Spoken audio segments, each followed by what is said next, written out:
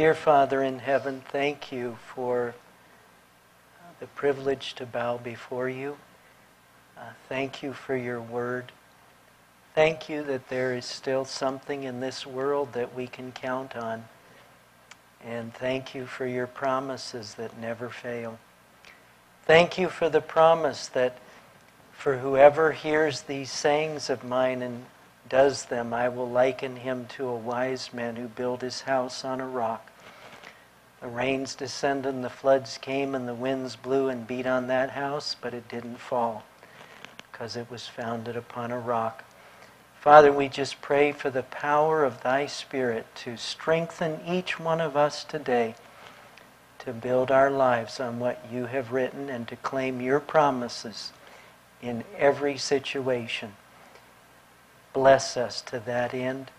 In Jesus' name, amen.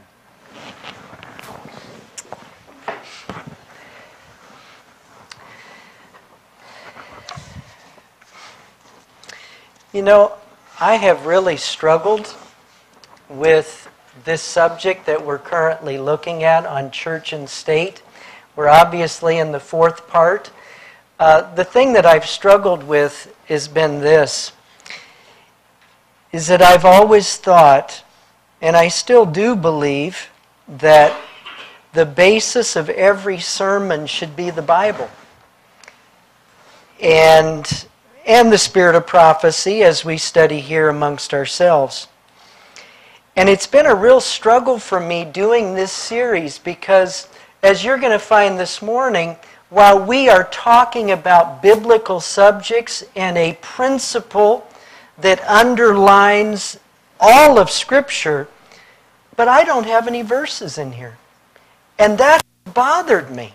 That really has bothered me. Because the Bible is the source of power. So that's been a struggle I've had as I've gone through this series.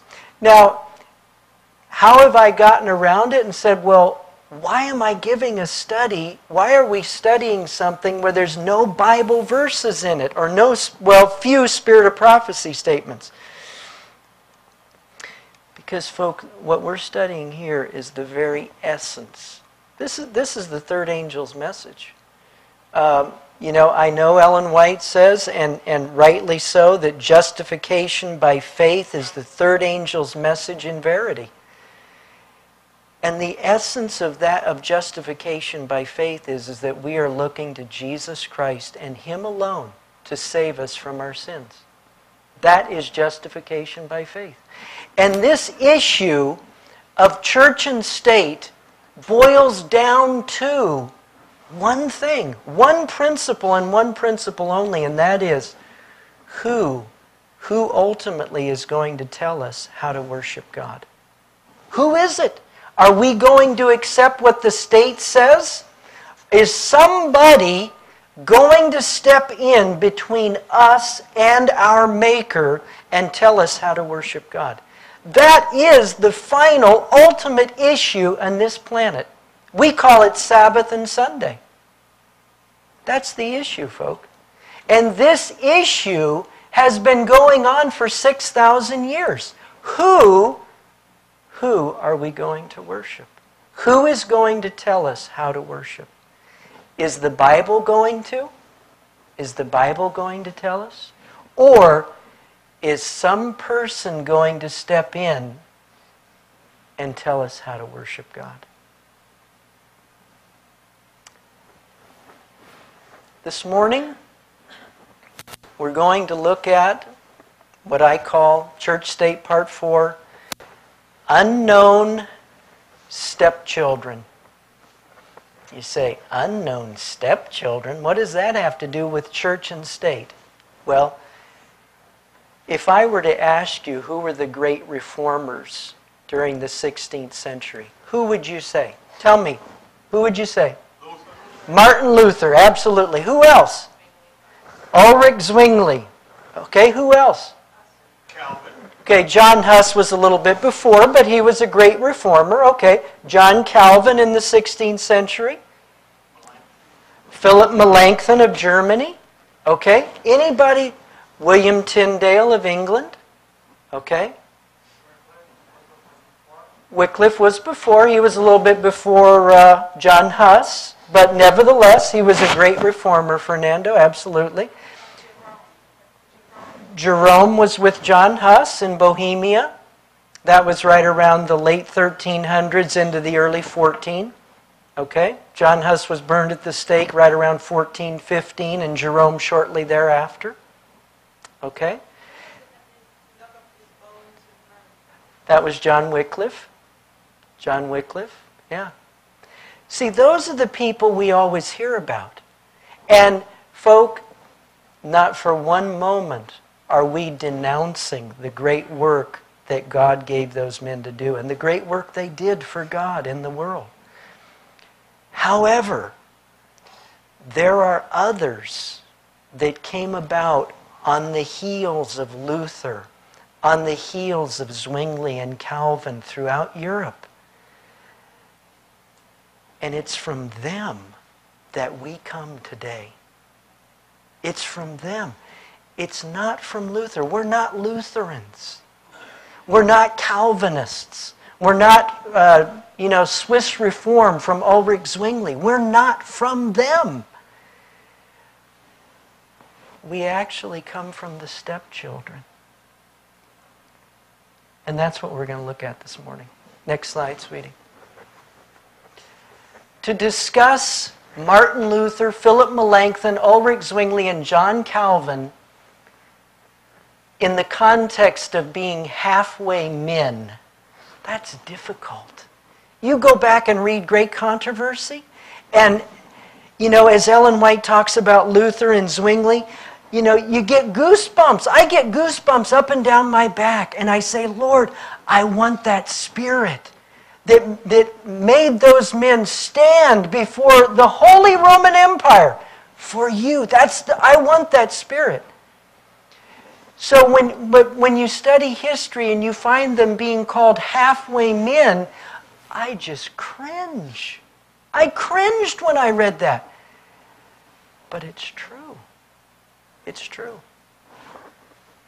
God used these men in a mighty way as they stood for His Word. And what was their great cry? The great cry of the Reformation? Sola Scriptura. Sola Scriptura. The Bible and the Bible alone. That was their great cry. But in some things, they only went halfway. There were things that Luther taught that he was shown right from the Bible. Things that Zwingli was shown. And Calvin, right from the Word of God. They pulled away. They said, no, we're not going there. We are not going there. And the reason why was because it would cause a split between those men and the state, or the dukes, or the electors. It would cause a splitting. And Luther and Calvin and Zwingli pulled back. So they only went so far in believing sola scriptura. It's a fact of history, and we're going to look at that today. Next slide, sweetie. The second front. As the Reformation started unfolding, it was Luther, it was Zwingli, it was Tyndale in England, it was the Petri brothers in Sweden. These were the people that were in the forefront in the Reformation. But there then developed what history calls a second front, or stepchildren, if you will. I want you to notice this. It's in a book by Louis Verdun. It's called The Reformers and Their Stepchildren. It says this: before the Reformation was 10 years along. Now, when do we say the Reformation began? 1600s. Okay, 1500s. When do we pinpoint and say the Reformation started with this event? What event started? Okay, Luther nails the 95 arguments or the 95 theses on the door of the Wittenberg church or chapel, right there in Wittenberg. Okay? And that was a protest against the indulgences of John Tetzel. And John Tetzel was selling indulgences to make money to build St. Peter's in Rome. Okay? That's what happened. And Luther nailed these 95 arguments or theses on the door of the church and said, here are 95 reasons why I cannot go along with indulgences. And if anybody wants to discuss this further, you can meet me at thus and thus a place. That began the the protest against the tyranny of the papacy. That was in 1517. Okay? 1517 was when Luther began his protest. And the reasons that Luther gave for why he could not embrace indulgences was because they were not according to the Bible. They were not based in Scripture. Now, 10 years old, so we're looking in the late 1520s. It had become evident that not all who were rebelling against the medieval order of the papacy were of one mind and heart. It had become apparent that within the camp of the dissenters, the protesters, there were deep-seated differences. Tensions of such dimensions that a parting of the ways was in the making. It had become plain that the reformers would, as a result, be obliged to deploy some of their own forces to a second front. They would have to divide their energies between two opponents, Rome and the radicals. Now, the radicals were divided into two groups. There were the biblical radicals, and there were the extremist radicals. And the way you distinguish them was simply this. The biblical radicals said, I want to follow what the Bible says. The extremist radicals said, the way that we're going to defeat Rome, the way that we're going to reform the world, is by taking up arms. And there were both groups that developed within 10 years after Martin Luther's stand.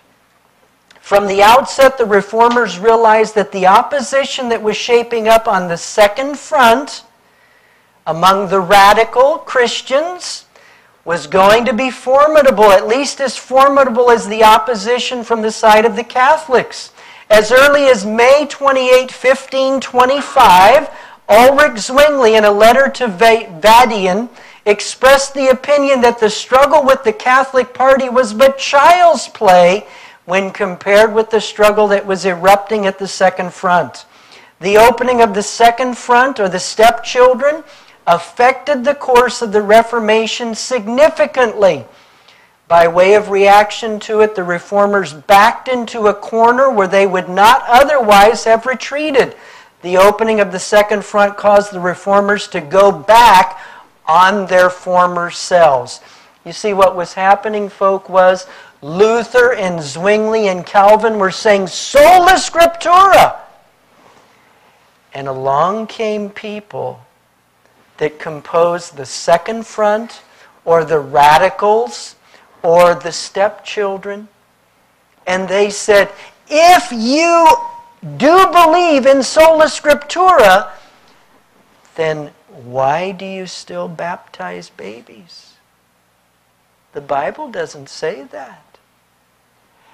Now Luther and Zwingli and Calvin found themselves in a tizzy, because if they denied infant baptism, then they would eventually have to deny the authority of the prince in religious matters.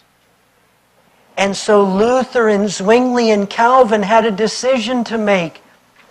Are we still going to go by sola scriptura, or in some of those teachings are we going to back away and accept what Rome has always taught us. Now that was their struggle. And Luther, Zwingli, and Calvin all chose to back away from sola scriptura. Yes, Nellie? Absolutely, Nellie. Absolutely, Nellie. And that is why, Nellie, and that's a fantastic point you're making. There were people in the 1520s that were coming to the Sabbath. They understood the Sabbath. It was among the radicals. It was among the people called the Second Front or the Stepchildren that embraced that teaching. Yeah. Next slide, sweetie. The Stepchildren believe that the Church of Christ is by definition an element in society, not society as such. Their opponents, the Reformers, as well as the Catholics, were unwilling to go along with this. They continued to look upon the church as coextensive with society. They were sacralists. They believed that the church and the state were one. That's what they believed. And the Stepchildren came along and said, no, the church is a part of society. It's not society itself. It's been said of late that Luther was faced with a dilemma. The dilemma of wanting both a confessional church based on personal faith and a regional church including all in a given locality. It was this dilemma that gave rise to the Second Front. This dilemma was a cruel one. He who thinks of the church as a community of experiential believers is bound to oppose him who thinks of it as a fellowship embracing all in a given territory. If you go back and look at what happened in Germany after Luther protested against Rome, do you know what happened? Rome was divided up into territories. This territory was Lutheran. This territory was Catholic. That meant that everybody in that territory or in that state had to be Lutheran. Not because they believed it, but because they were born into it. That's what Luther was teaching.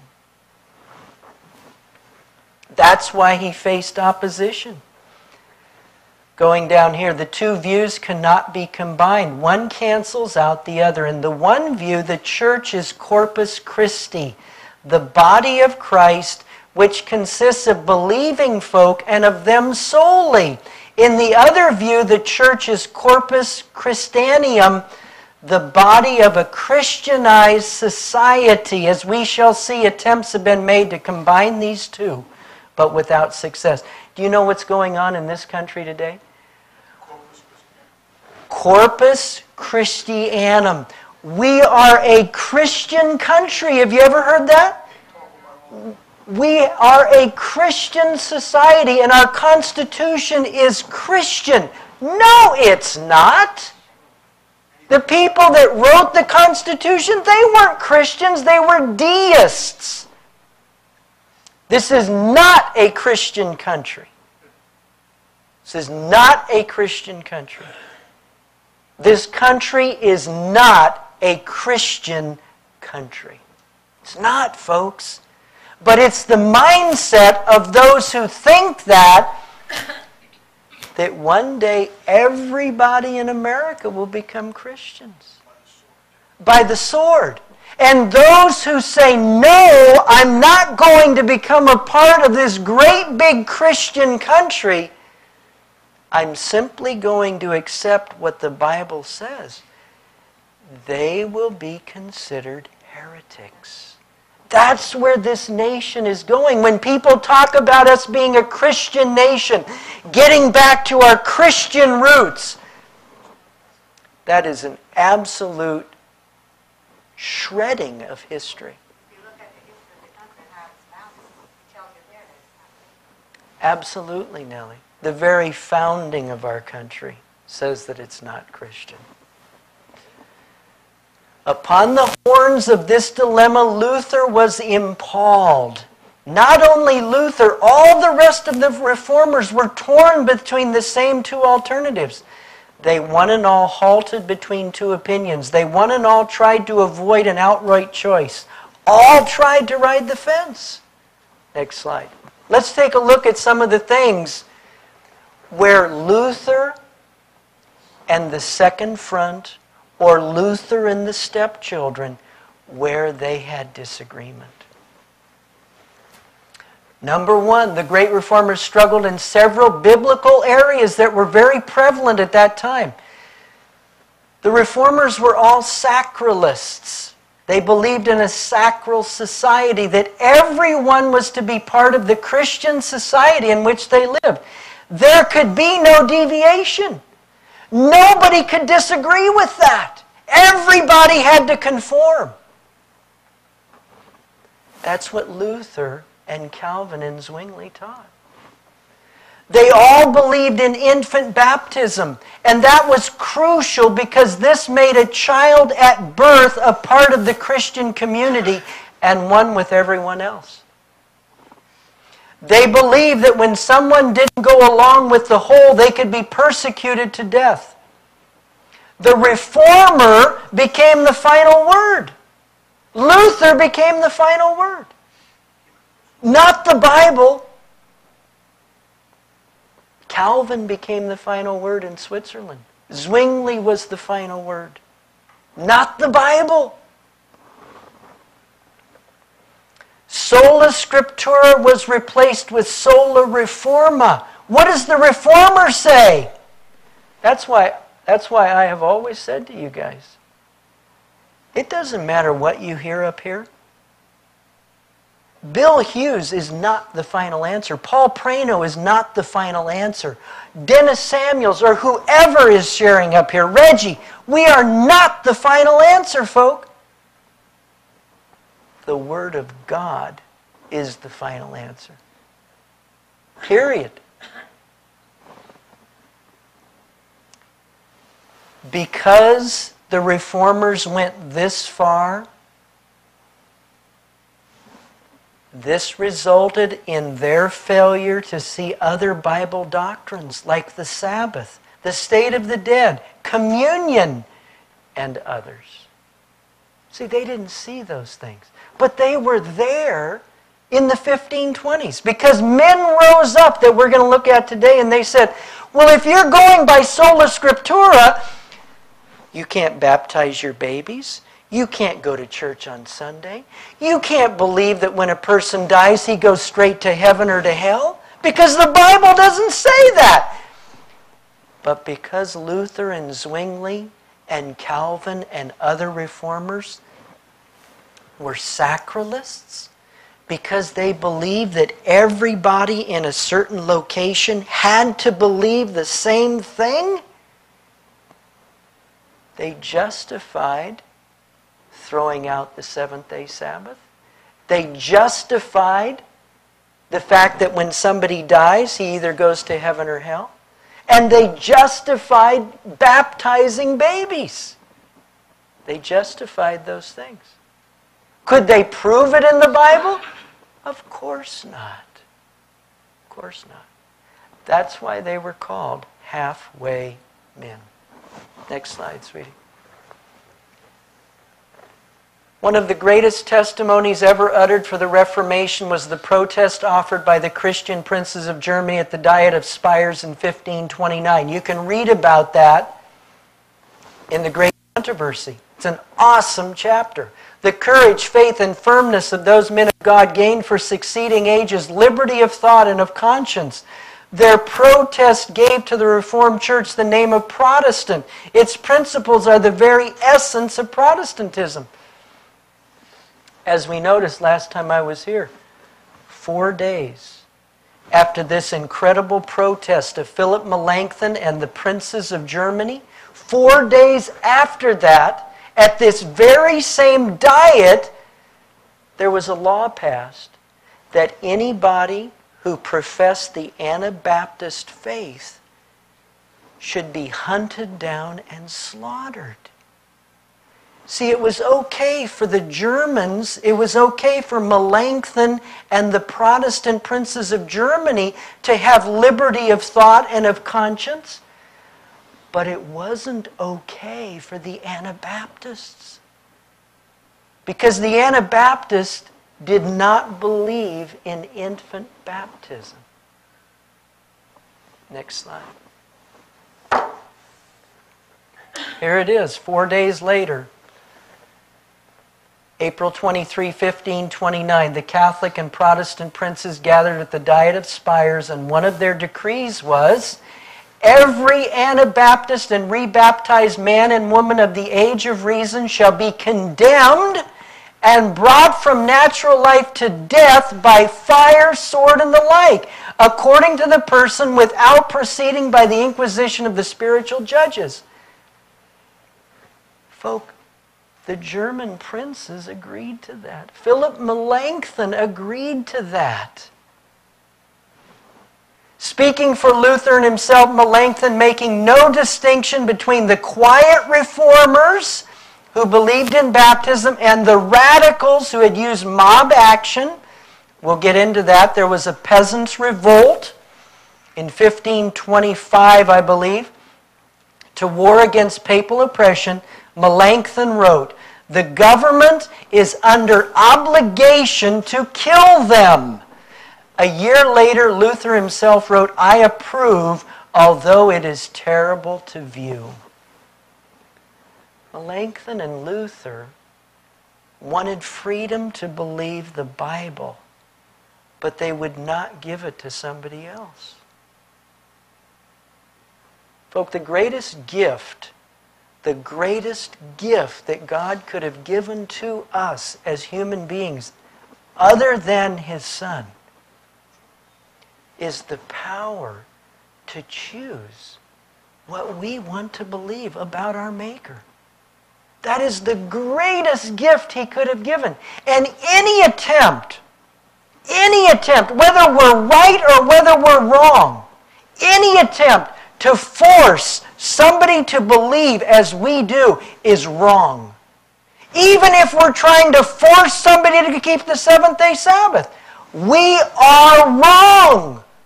That was the argument of A.T. Jones before Congress in the 1890s over the Blair bill that sought to bring in Sunday laws. A.T. Jones, in his most forceful argument, said, if the Blair bill encouraged the keeping of the seventh-day Sabbath, he said it would be wrong because no government anywhere can legislate how we are to worship our Maker.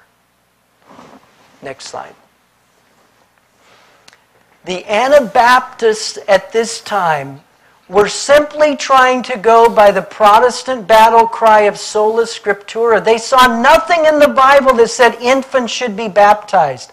They saw that people should be baptized only when there is understanding of what the ordinance means and if the person is desirous of submitting their life to Christ. Philip Melanchthon and the Protestant princes killed people for this. For this. For saying you baptize people by immersion when they understand what they're doing. The Anabaptists were killed for this, folks, by people claiming to be Protestants. Why? How could they do that? Luther wanted freedom to believe what he wanted to. Melanchthon wanted freedom. The Protestant princes wanted freedom. Why wouldn't they grant it to these people? Because these people were saying, you can't baptize your infants. It's not according to the Bible. Luther said, if you resist infant baptism, you'll destroy the Christian society. Next slide.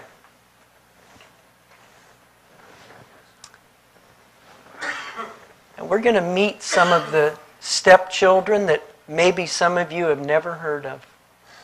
Never heard of them. In fact, there's a recent video, DVD, it's called Luther. It's about Martin Luther. Maybe some of you have seen it. It shows Luther going before the Diet of Worms in 1521. It shows him going to the Wartburg, the home out there, the castle of Duke Frederick of Saxony. It then shows Luther going into Wittenberg to fight against the radicals. One of the people the movie portrays as a radical, a violent radical, is this man right here. Andreas Karlstadt. That's how the movie portrays the man, which I find fascinating. Because Andreas Karlstadt, number one, he was a teacher with Luther at Wittenberg. Andreas Karlstadt wanted to take the Reformation further, and Luther said no. During the Reformers' stay at the Wartburg, when Martin Luther was there in 1521, 1522, Karlstadt introduced important changes in Wittenberg, among others in the order of the Mass. He was against the veneration of images. As an opponent of priestly celibacy, he became a married man January 19, 1522. Until 1523 or 24, he was a professor at Wittenberg University. That's where Luther was. But he then became a pastor in Orlamond. His theology became ever more radical. He rejected the real presence. Did you know what the real presence means? The real presence is the Catholic teaching that the priest has the power to create Christ in the bread and the juice. That's the real presence. Transubstantiation. That's right. Karlstadt said, no, the priest can't do that. That's ridiculous.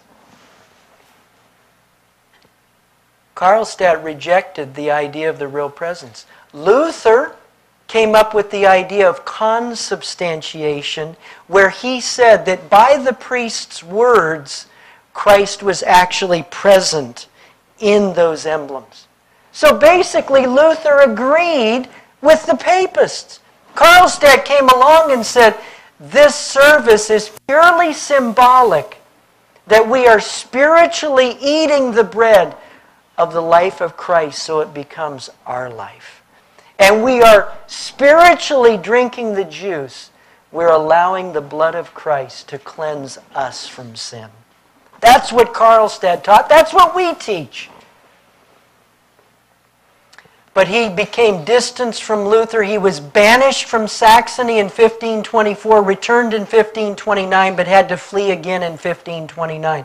Why? Why was he banished from Saxony? Why did he have to flee out of Saxony? You know why? Because everybody in Saxony were Lutheran. And they were all sacralists. And nobody could disagree. Because the Reformers said, this is the way it is. So Karlstadt had to flee. Yes, Chuck? You know, Bill, what you just said, that when I was a young boy, very young, and I was in a Catholic church, and we were explicitly told that if you chew on the wafer, you're going to have blood. I was petrified. You bet, Chuck. And I would let that thing soak in my mouth, and it took for a long time. But that's what we were told. Absolutely. Chuck's comment for the DVD, he was taught that when he would take the wafer in communion, that there was actually blood that was emanating from it because it was the body of Christ. Yes, Chuck. Absolutely. At his new post, Karlstadt proceeded head-on with his radical program, the Mass in German. See, the Catholic Church for the Dark Ages said you can have the Mass in one language, that nobody understood. Latin. Latin. Karlstadt, look what a radical he was. He said, we're going to hold the Mass in the language of the people. Is that radical? That's what you and I would say. Notice again, the celebrant without the ritual garments, the Eucharist, okay, the statues and images removed, and also something brand new. He forbade infant baptism. Karlstadt was highly influential. Alterations were introduced in many villages around Orlamond. The same happened in the city of Jena. This region became the first with non-Catholic religious services. Folks, do we understand? Do we understand that it does not matter what a marquee says? It does not matter what church it is. If you go into a church where the Bible is not the final authority, it's a Catholic church, no matter what the marquee says. If you cannot have open, free discussion to discuss the Word of God, but it's a clamp down where somebody controls and says what you can talk about and what you can't talk about, that's Catholic. Whether it's if it says Adventist out front, it's still Catholic. For Luther not to allow people freedom, Martin Luther was a halfway man. Zwingli was a halfway man. They still were holding on to Catholic ideas. Next slide, sweetie. Andreas Karlstadt. It's interesting that Andreas Karlstadt, one of Luther's first theological opponents, already in 1524, notice the date, that's 3 years after the Diet of Worms, reflecting his pastoral concerns at Olamond. In section 9, pages 333 and 334, Karlstadt said it's no secret that human beings instituted Sunday. Seventh-day Adventism just didn't come out of mid-air and go, pop, we should keep the seventh day of the week. Karlstadt was preaching that in the 1500s, 3 years after Luther stood before the Diet of Worms. As for Saturday, the matter is still being debated. It's clear that you must celebrate on the seventh day and allow your servants to celebrate whenever they have worked 6 days. The first polemical appearance of Sabbatarianism in the Reformation coincides with Luther's knowledge of it and his refutation of the Cilician movement in this work. Luther opposed the Sabbath. If you go by sola scriptura, how can you arrive at any other conclusion? You can't. You can't. Why did Luther arrive and still keep Sunday? It's because he was a sacralist at heart. Everybody had to agree on the same thing. Next slide. Here's 2 more. These were men, and it should not surprise us. Andreas Karlstadt wanted to take the Reformation further. Luther said no. In Switzerland, Ulrich Zwingli was the first reformer. But then came along some of his followers, and 2 of them was a man, Felix Manz and Conrad Grebel. And there were others. I just chose out 2 of the many. These men, it says, Felix Manz became a follower of Ulrich Zwingli after he came to Zurich in 1519. When Conrad Grebel joined the group in 1521, he and Manz became friends. They questioned the Mass, the nature of church and state connections, and infant baptism. There it is again. It pops up all over during that time. Around 1523, they became dissatisfied with the Reformation, believing that Zwingli's plans for reform had been compromised with the city council. You see, folk, the way it worked back then in Switzerland, in Germany, if Zwingli believed something before he would preach it, you know where he'd go? He'd go to the local council. He'd say, can I preach this? If they said no, Zwingli would not go. He would not preach it. Even if it was in the Bible, he would not preach it until he got the approval of the local government. Notice what happened. You can imagine what happened. Griebel and Mann said, wait a minute, Ulrich. You said we're going to base everything we believe on the Bible. And infant baptism is not in the Bible. So we're not going to baptize our babies. And Conrad Griebel didn't. You know what happened to him in Switzerland? Guess what happened to him because he would not baptize his child? They kicked him out of Zurich. Guess what happened to Felix Manst because he preached against infant baptism? Guess what happened to him? We'll see a slide in just a few minutes. Sweetie, go ahead. Let's go to the next one.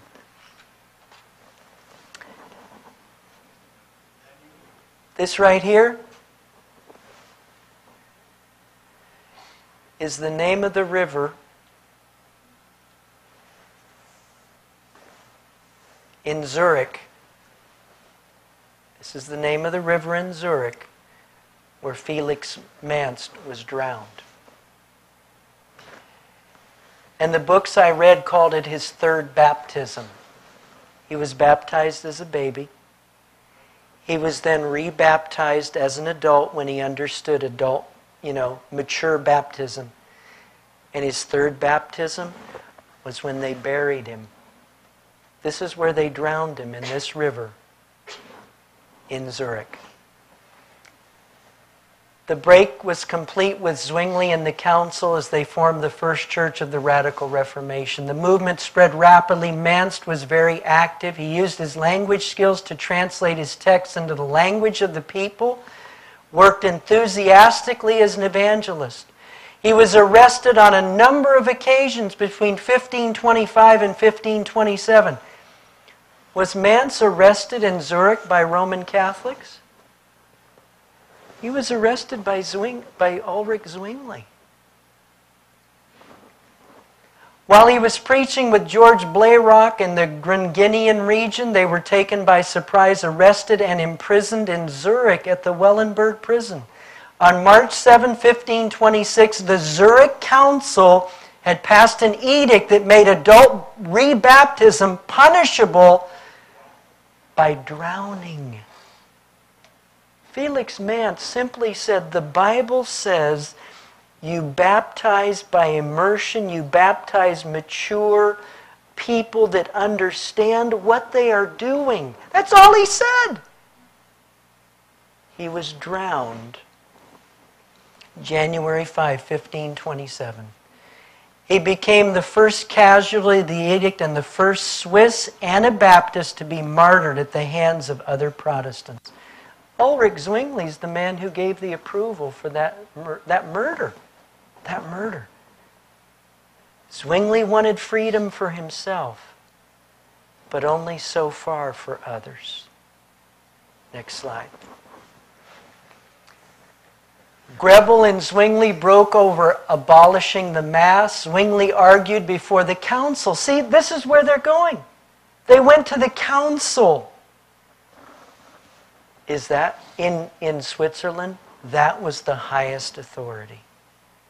In church matters, the highest authority, folk, can only be the Word of God. What's that? Yeah, they went to the Louise, that's exactly right. And Louise, think for a minute. What is different between this papal council and the one that Luther stood before in 1521 at the Diet of Worms? There's no difference. There's no difference. So you see, if you have the mindset where the ultimate authority in church matters lies in a church council, Louise, that's papal. That's papal.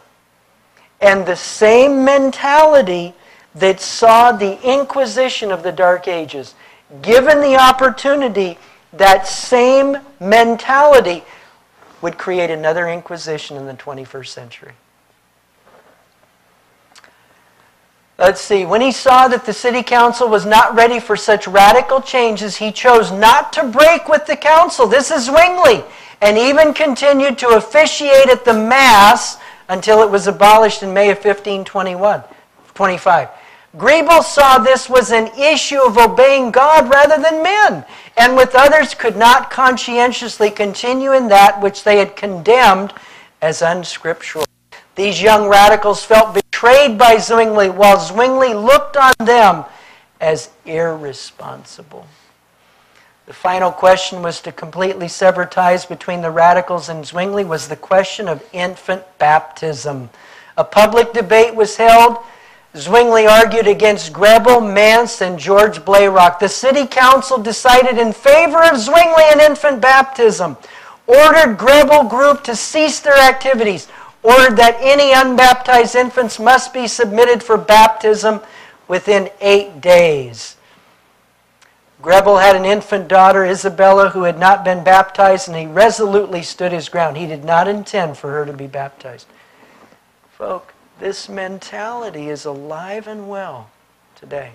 Next slide, sweetie. Alive and well. Oswald Glatt was the first Sabbath-keeping Anabaptist. First man. Born 1480 to 1546, he is a founder with Andreas Fischer of Sabbatarian Anabaptism.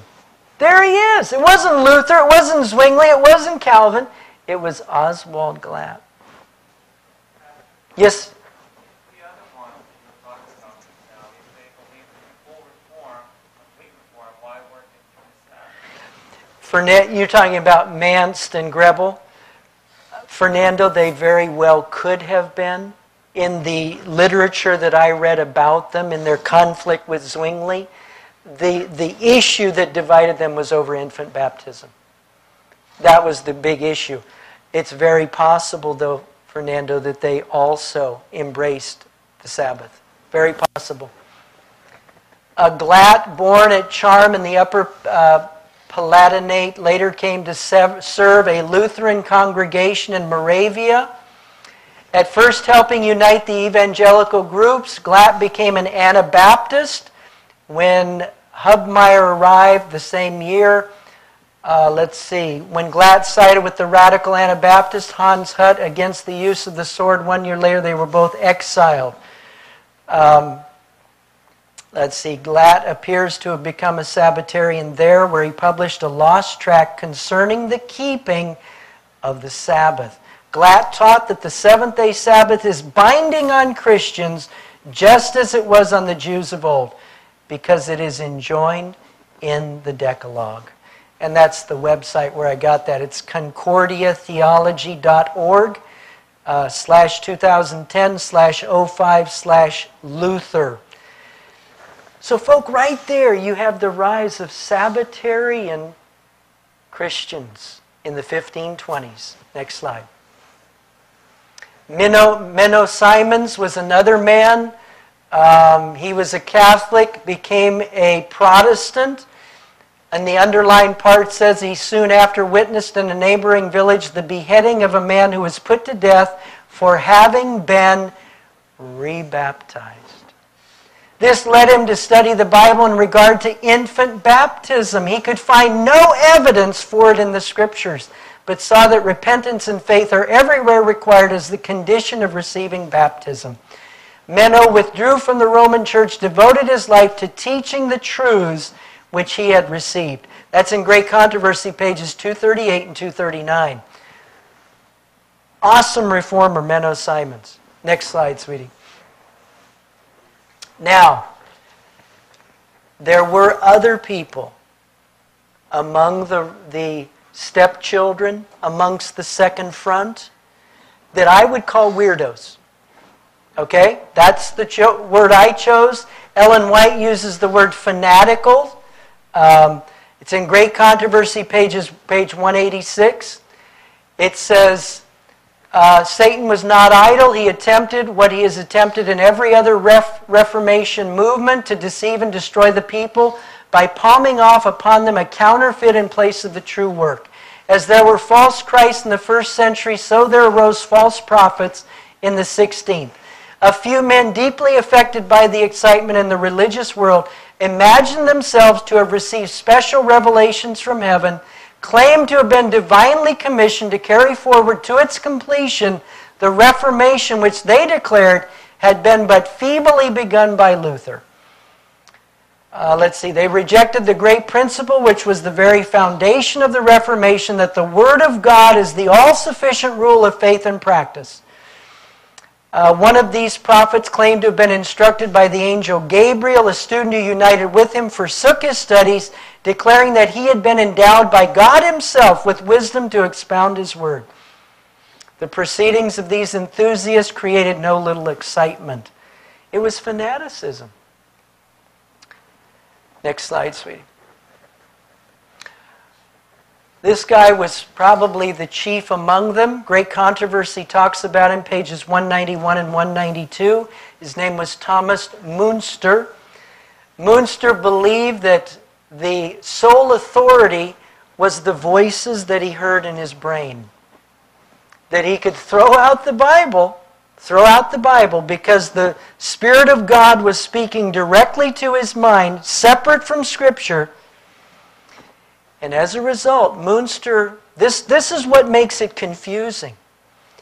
See, Thomas Münster combined just enough truth with enough poison. Thomas Münster also believed that infant baptism was wrong. You see? And so a lot of people, a lot of historians, when they write about the Second Front or the radical reformers, they couple the Anabaptists together with Münster. You see, and that's dead wrong. It's dead wrong. Thomas Münster also believed, as I studied, I'm not going to be able to read all this. Thomas Münster believed that the way for the Reformation to go forward was to slaughter anybody that got in your way. And that's what Münster did. His followers, they took up the sword and they went hacking and slaughtering people. And Münster was the man who was responsible for the peasants' revolt right around 1524, 1525, in which thousands of people were destroyed, were killed. Next slide, sweetie. Martin Luther was accused of causing the peasants' revolt. They said, the Catholic Church said, well, the peasants thought that they had freedoms because Luther said they did. Therefore, the peasants said, our freedoms are being taken away by the authorities, so now we're going to fight. And that's what happened in the peasants' revolt. I noticed in this statement from Wikipedia, it says, Münster led a group of about 8,000 peasants at the Battle of Frankenhausen in 1525 against political and spiritual oppression, convinced that God would intervene on their side. Utterly defeated, captured, imprisoned, and tortured, Münster recanted and accepted the Catholic Mass prior to his beheading on May 27, 1525. This became known as the Peasants' Revolt because of some of Münster's doctrines were similar to the Anabaptists. He didn't believe in infant baptism. And because some of Münster's ideas were like Luther's, this revolt was charged on Luther and the Bible-believing Anabaptists. Next slide. Parallels today, it's amazing. The denomination is in apostasy, just as Rome was in that day. Some wanted to maintain ties to the church and obey its dictates, just as Luther, Zwingli, and the like did in the 16th century. Some wanted to spread the whole truth throughout the world, as the Anabaptists did. Some fanatics arose, drawing people after them. We have that today with those who say, keep the feast days, there's no Holy Spirit, the church is Babylon, and so many other things. And my hope, folk, is that we will stand with the people called the Anabaptists who said, we've got to spread the truth through evangelism, and we've got to stand on the Word of God in every doctrine. It's incredible, folk, the parallels between the 16th century Reformation and what is happening today. Let's kneel for prayer.